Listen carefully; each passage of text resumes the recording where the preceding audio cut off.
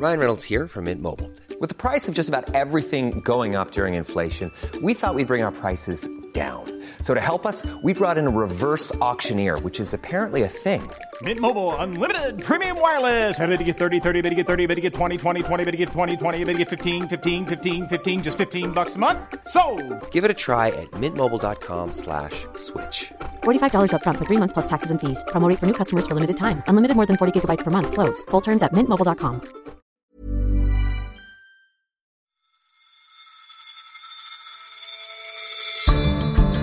Businesses all over the world are in danger of going bankrupt due to the chaos wreaked by COVID-19. What can be done to save them?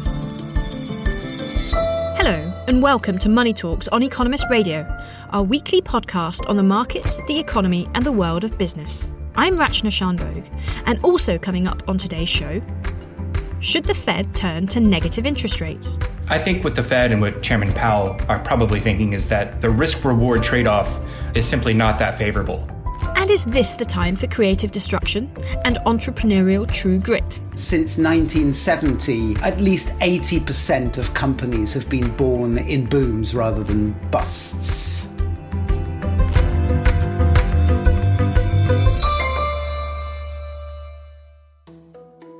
First, the pandemic and its resulting lockdown has brought business crashing to a halt. For many, this spells trouble. This week, JCPenney, an American department store, filed for bankruptcy, following other high street retailers like Neiman Marcus and J.Crew. Other large firms, including Hertz, the car hire company, and Chesapeake Energy, a pioneer of America's shale industry, are on the brink of collapse. Governments have stepped in to help, but will that be enough to ensure that businesses survive? Vijay Vaitheeswaran is The Economist's US business editor, currently in New York. Hello, Vijay. Hello there. And Wendelin von Bredau is our European business and finance correspondent based in Berlin. Welcome, Wendelin. Hello, lovely to join you. Vijay, let's start with you. We've seen some of these big household names file for bankruptcy, and more could follow. What does this say about the health of business in America? These were firms that were already having difficulties. There were structural problems in their industry or at the company. The real worry is that there are millions more firms in America, including small and medium firms, and certainly some big ones, that are going to be put out of business because of the COVID-19 crisis, because of the extended periods of lockdowns and lack of consumer activity. And so companies that had good managements, relatively low levels of debt, and had viable businesses that just didn't have enough cash in the bank, so to speak, or enough runway to last 3, 6, 9 months worth of declining business. I think that's the real concern, that viable businesses will go bankrupt in record numbers, and that's the current indication and warning. And Wendelin, are there similar concerns in Europe? Yes, absolutely. There are similar concerns about companies going bust. Peter Altmaier, Germany's economy minister, promised that no healthy company should go bankrupt because of Corona, when he announced credit lines and liquidity guarantees and grants for German businesses on an unprecedented scale to the tune of 750 billion euros. So Germany, like many other European countries, are trying to rescue or to build a safety net to avoid healthy companies going bankrupt. But of course, that's very expensive and it's uncertain for how long they can keep going. So a lot depends on, whether this is over soon or, the economies can really restart or whether we are in it for a longer term. And could you say a bit about differences from country to country within Europe? I know that Germany's been very generous with its schemes for businesses. Does that vary in other countries? Yes, Germany, of course, has the fiscal room for maneuver to be generous with its companies, and they are using that firepower because its fiscal health is sound. Other countries, Greece, for instance, and Italy, just don't really have such a war chest, which they can deploy now. And Vijay, what warning signs are there that suggest there might be a spate of bankruptcies on the way? Right. So if we just look at the number of big bankruptcies already on track to approach the previous peak we saw during the post-Lehman crash 10 years ago. But that's really undercounting. People who follow this very closely, academics and the credit rating agencies, for example, they look at indicators like junk bonds, that is so-called speculative credit, that's not investment grade. And they look and see what is the spread between what's offered by the market for those bonds versus, say, the U.S. Treasury, the benchmark. And these distressed bonds, or the distress ratio, as it's called in the lingo, has grown dramatically. And so we've seen early warning signs that we're going to get a lot more junk bond defaults. We've already seen 32 worldwide junk bond defaults in April. That was a level not seen since a decade ago, most of them in America. And Standard & Poor's, one of the credit rating agencies, estimates that this is going to increase dramatically in the course of this year. And depending on one's assumptions of if this crisis is going to be about as bad as the post-Lehman crash or much, much worse, and I think certainly the Economist in-house view is that it will be much worse, we could see much greater number of bankruptcies than we saw 10 years ago. You say the scale of the shock could be much worse than the 2007-2009 crisis. What are the other differences in terms of government support in America? As Wendelin pointed out on the European side of the Atlantic, there are policies that are from the government that are unprecedented to support business. There's something called the Paycheck Protection Program. The federal government has passed several stimulus packages, and there's another one being contemplated right now with some wrangling between Democrats and Republicans for more money for the economy. The problem is big companies have generally been able to tap into that. The smaller firms, the mom and pop on the street corner, or the small chain or small restaurant chain, they have found it harder to get access to that money, in part because they may lack financial sophistication or know exactly how to apply for it, whereas the branded chains like Shake Shack and some of the other big ones actually were able to get money and then were so humiliated by public scorn that they returned the money. And so we're seeing some of that the money is not necessarily getting to where it needs to go. The Federal Reserve also, it must be said, in unprecedented action, has made its resources available to the corporate sector, including the unprecedented availability of its resources for corporate bonds to prop up the market, which has had a positive implication on the stock markets. It's buoyed the Standard & Poor and Dow Jones indices. And Wendelin, what's the view in Europe? How do you think what we're seeing now compares with the financial crisis? Well, I interviewed the chief economist of Euler Hermes. It's a credit insurer based in Paris, although owned by Germany's Allianz. And he is forecasting a rise of 19% of bankruptcies this year compared with last year. And that's less than what happened in 2008, when the increase was 32%. So actually considerably less. And he explained to me that the corporate carnage was so brutal in 2008 because of the credit crunch. Suddenly there were just no loans available anymore for many firms, and that sealed their fate at the time. And this time, EU governments are pumping an unprecedented amount of liquidity into their economies. And therefore, Mr. Subran hopes that the rate of bankruptcies this time will rise, of course, but the rise will not be as high as in 2008. Rachna, Wendelin puts her finger on, I think, the central point here with this discussion, and that is the difference between last time and this time, between 10 years ago and now, is not a lack of money. The world is awash in capital. The government capital that we just talked about, the stimulus money and so on, but also in terms of private sector. The banks are robust and healthy this time. In fact, the banks and other financial institutions were the cause of the problem 10 years ago, and there was a credit crunch. This time, it's the opposite. We actually have a multiplicity of lenders to companies, that is private non-banks, for example, with lots of money. We have more new capital being raised by entities like they're called distress funds or vulture funds, if you want to call them that are trying to bring money specifically to companies that have good business models, but that are caught in a cash crunch. So we have the opposite of last time in a way, in that we have plenty of money, but there's no demand because everyone is indoors and not buying anything. Just to exaggerate a little bit, the problem is actually the viability of the business on the high street, not so much the availability of credit. That's really interesting. Does that mean that fewer companies then will go to the wall? Instead, they'll take advantage of the various other alternatives there are to declaring bankruptcy? Vijay? I think that will eventually happen. But at the moment, we're caught in a moment. One of the bankruptcy lawyers I talked to called it the eye of the hurricane. It's a calm now. Lenders are not yet ready to give money for the following reason. One restructuring specialist said, look, it's very hard to value a company that doesn't have clear cash flow or visibility on its future markets. Another expert argued that, look, lenders don't know whether to restructure out of court or grant forbearance or insist on bankruptcy when you have no idea if a firm will make money again. That uncertainty is putting a little bit of a damper on the enthusiasm of the lenders. And the sellers, the companies that are in distress, who's maybe only able to get 50 cents on the dollar for their company, say, hey, wait a minute, if I wait a few months, maybe they'll find a vaccine or, some other sort of magic solution, and I can get 80 or 90 cents on the dollar for my company. Why should I, give up control now, or why should I accept the bailout from a creditor? And so for that reason, we're in a bit of a stasis at the moment where companies are in trouble, but they're not yet ready to take help. But I believe that dam will break in the next few months, unfortunately. And there may be, if we're lucky, lots of workouts, as they're called, and restructuring. If we're unlucky, it may just have to be companies going bust forever. Vijay Vaitheeswaran, Wendelin von Bredow, thank you. Lots of fun. Thank you. Thank you.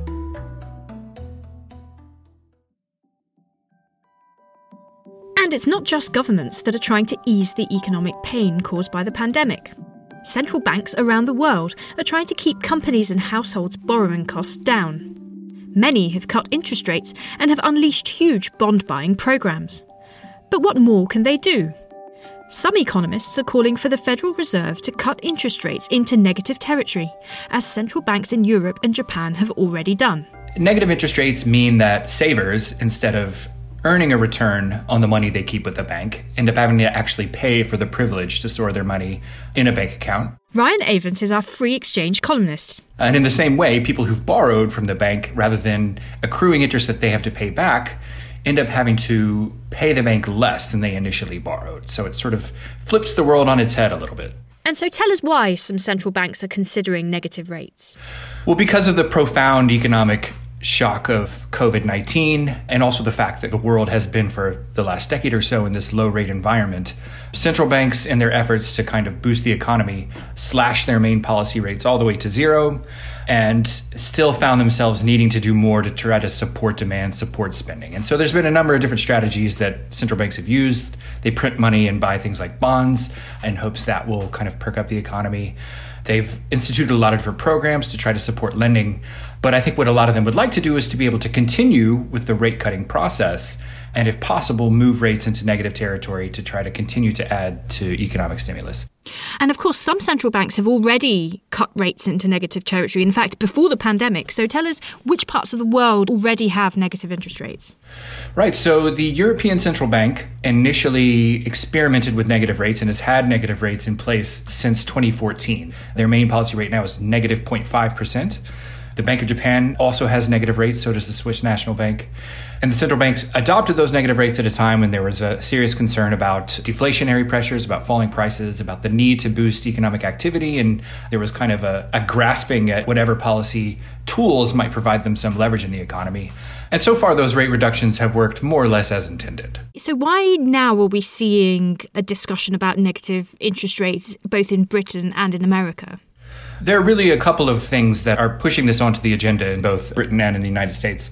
One, of course, is the dire economic situation that countries find themselves in. I think the other thing is that markets appear to be betting that this is going to happen. If you look at prices in futures markets, it suggests that traders think central banks will end up, that the Bank of England and the Federal Reserve will end up cutting rates into negative territory. Now, Jerome Powell, the head of the Federal Reserve, has said that this is really not something that the Fed feels is appropriate for the United States. But nonetheless, given this pressure from both markets and from broader economic data, I think it's something that is now being discussed with much more interest in Washington and in London. You talked about some of the benefits of cutting interest rates into negative territory. What are the problems with the approach?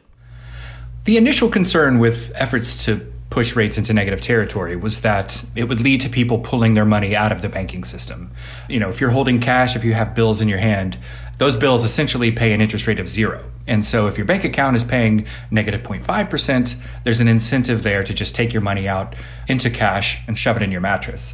I think what central banks have discovered over the past few years is that actually this doesn't happen all at once right at zero, and there are good reasons for that. If you take your money out and put it in a mattress, it could get stolen. It's harder to spend in various ways. If you're very rich and you have lots of money that you're trying to store, it costs money to store it elsewhere.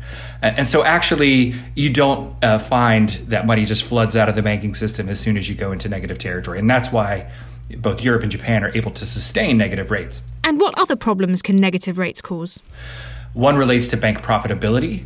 As rates go into negative territory, what banks are able to earn from their various activities is squeezed a bit. The money that they are required to store at the central bank faces a negative interest rate, and so that drains money out of the bank. But they're not as able to extend those interest rates to depositors. And so what you find is that the margins they earn are squeezed, and there's a concern that as banks face the potential for losses in this way, that they'll curtail lending, that actually efforts to boost the economy and lead to more lending may end up having the opposite effect at some point. And so there's a reluctance to push rates too far into negative territory for that reason. And as you said, Mr. Powell has denied that he's thinking about cutting rates below zero in America.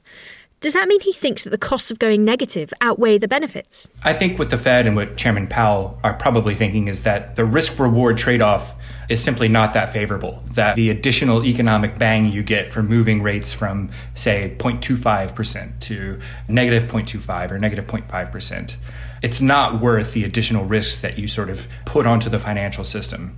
Now, there are additional steps that you could probably take as a government to try to enable rates to go more negative.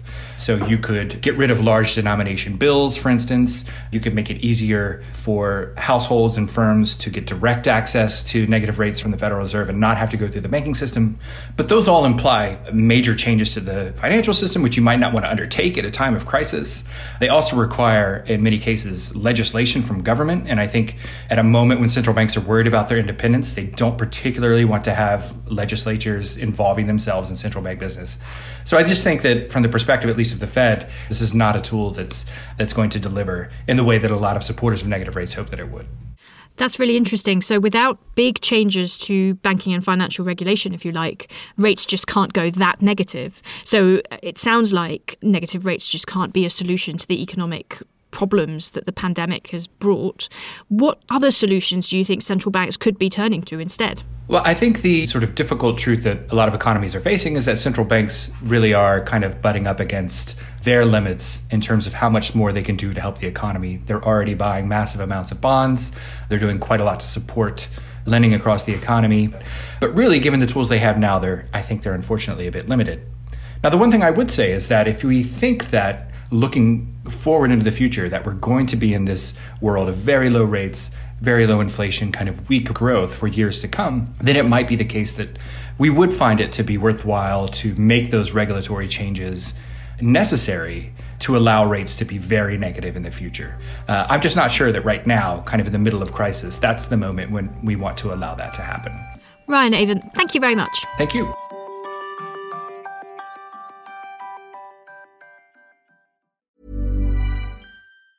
Quality sleep is essential. That's why the Sleep Number Smart Bed is designed for your ever-evolving sleep needs. Need a bed that's firmer or softer on either side? Helps you sleep at a comfortable temperature? Sleep Number Smart Beds let you individualize your comfort, so you sleep better together. J.D. Power ranks Sleep Number number 1 in customer satisfaction with mattresses purchased in-store. And now, save 50% on the Sleep Number Limited Edition Smart Bed for a limited time. For J.D. Power 2023 award information, visit jdpower.com/awards. Only at a Sleep Number store or sleepnumber.com.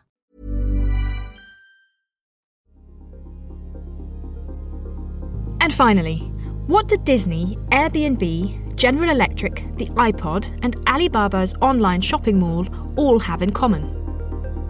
They each got their start during a downturn. Is there something about those tough conditions that makes them ripe for disruptive ideas?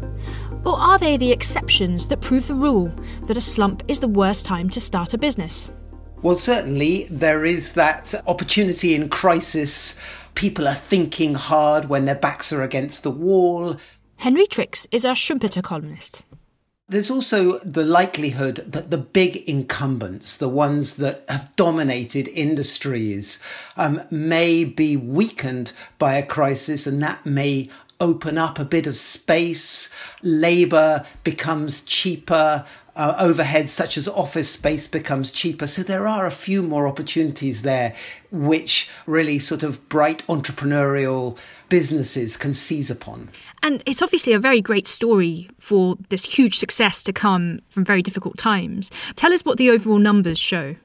Yeah, well, we did a bit of research going back to 1857, and it's clear that many more companies are born during good times than during times of recession. But it's really striking that since 1970, at least 80% of companies have been born in booms rather than busts. And is it the availability of financing, you think, that makes it harder for startups to get going in a downturn? Certainly. I mean, you can see how at the moment banks are doing their best to husband cash. Venture capital funding during the financial crisis, VC funding in America fell about 30%. But generally, yes, it's very difficult to pitch a new business to bankers or financiers of any sort at this stage of an economic downturn. And certainly when you have to talk to them over Zoom and try and convince them to part their money with you that way. And tell us a little bit about the theory behind this. I mean, the column that you write, Schumpeter, is named after an economist who precisely theorised about when waves of entrepreneurship take place. Yes, Joseph Schumpeter came up with the idea of creative destruction as a sort of catalyst, if you like, of booms and busts in business cycles. Dating back to 1911, when he was a young man, he actually described entrepreneurs as part of the very logic of the capitalist system, that they basically come up with ideas that provokes a swarm of new entrepreneurs who generate a wave of prosperity, and this builds into a boom that will eventually come to bust, inevitably. And the theory has proved pretty rock solid, actually, and we still very much are beholden to this idea of creative destruction and the importance of startups in driving economic expansions. Is there a sweet spot? Do you want to be established but perhaps not too big so that you don't have lots of staff to pay? The sweet spot is the small entrepreneurial innovative company that has got startup funding before the crisis struck and probably doesn't have many staff and doesn't have high overheads, and is flexible enough to be able to sort of throw out their old business plan and think, what is the new business opportunity in this COVID era? And the assumption is that there are quite a lot of companies like that, because just in the last 2 years or so, there's been more than $600 billion worth of VC funding for these kind of firms worldwide.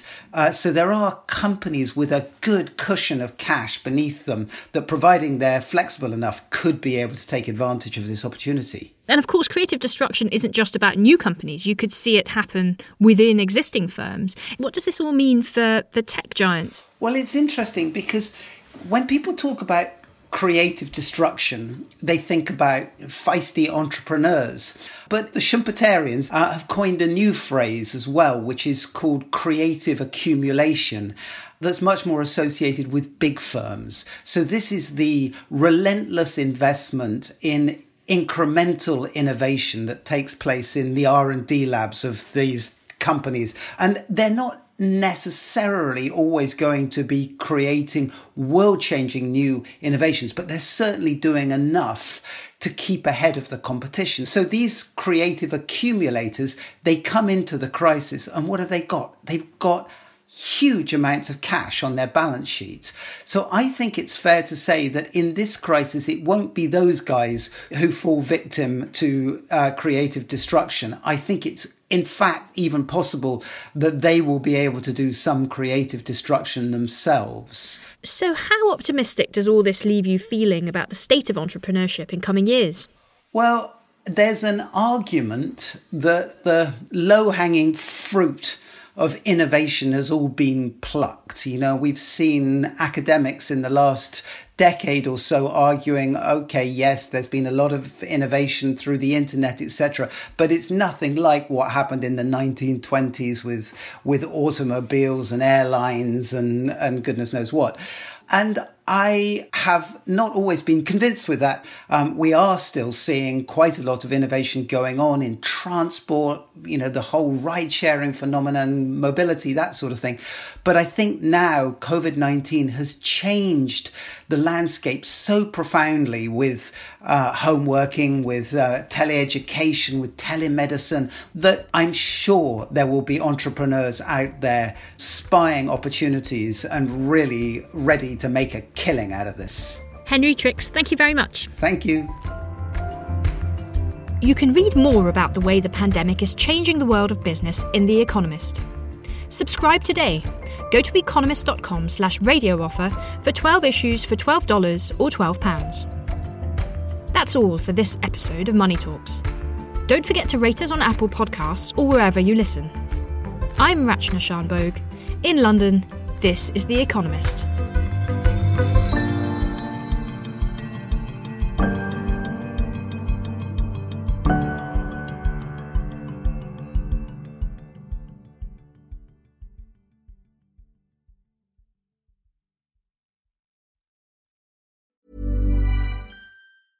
Selling a little or a lot?